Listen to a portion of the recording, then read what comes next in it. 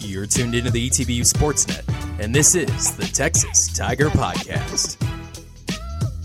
Welcome to the ETBU Sports Moment for this week. My name is Ethan Bond, and here we go with a recap of this past week and a preview of this week's upcoming games.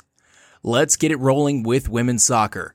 The Tigers hosted the Howard Payne University Yellow Jackets this past Thursday for an ASC matchup.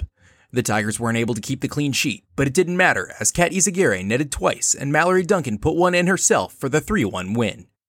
The Saturday match was a muddy one as the Tigers looked to get it done on a cold, rainy day in Marshall against the Sul Ross State University Lobos.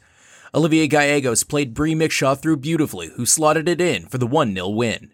The Tigers finished the season 8-8-2 overall and 2-6-1 in the ASC.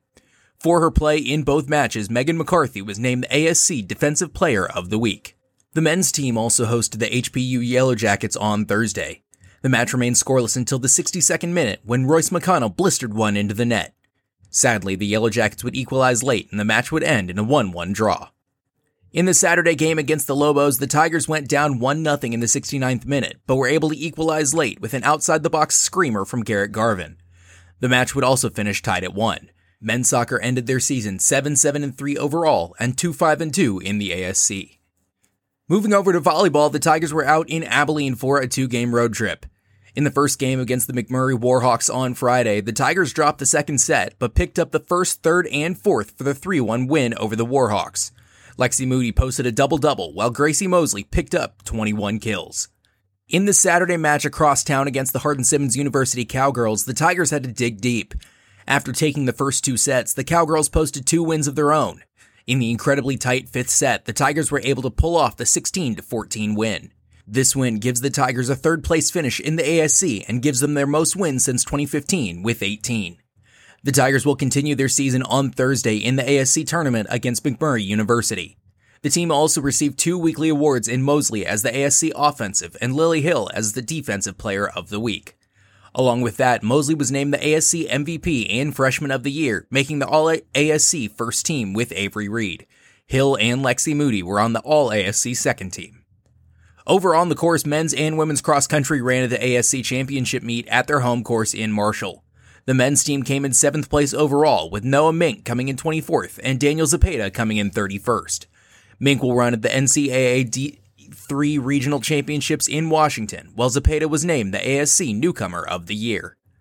On the women's side, the Tigers had a program-best third-place finish at the championship meet.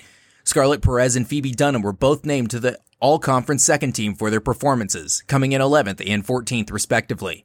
Women's cross-country will next run at the NCAA Division III Regionals. In football, the Tigers were in Seguin, Texas to battle it out with the Texas Lutheran University Bulldogs.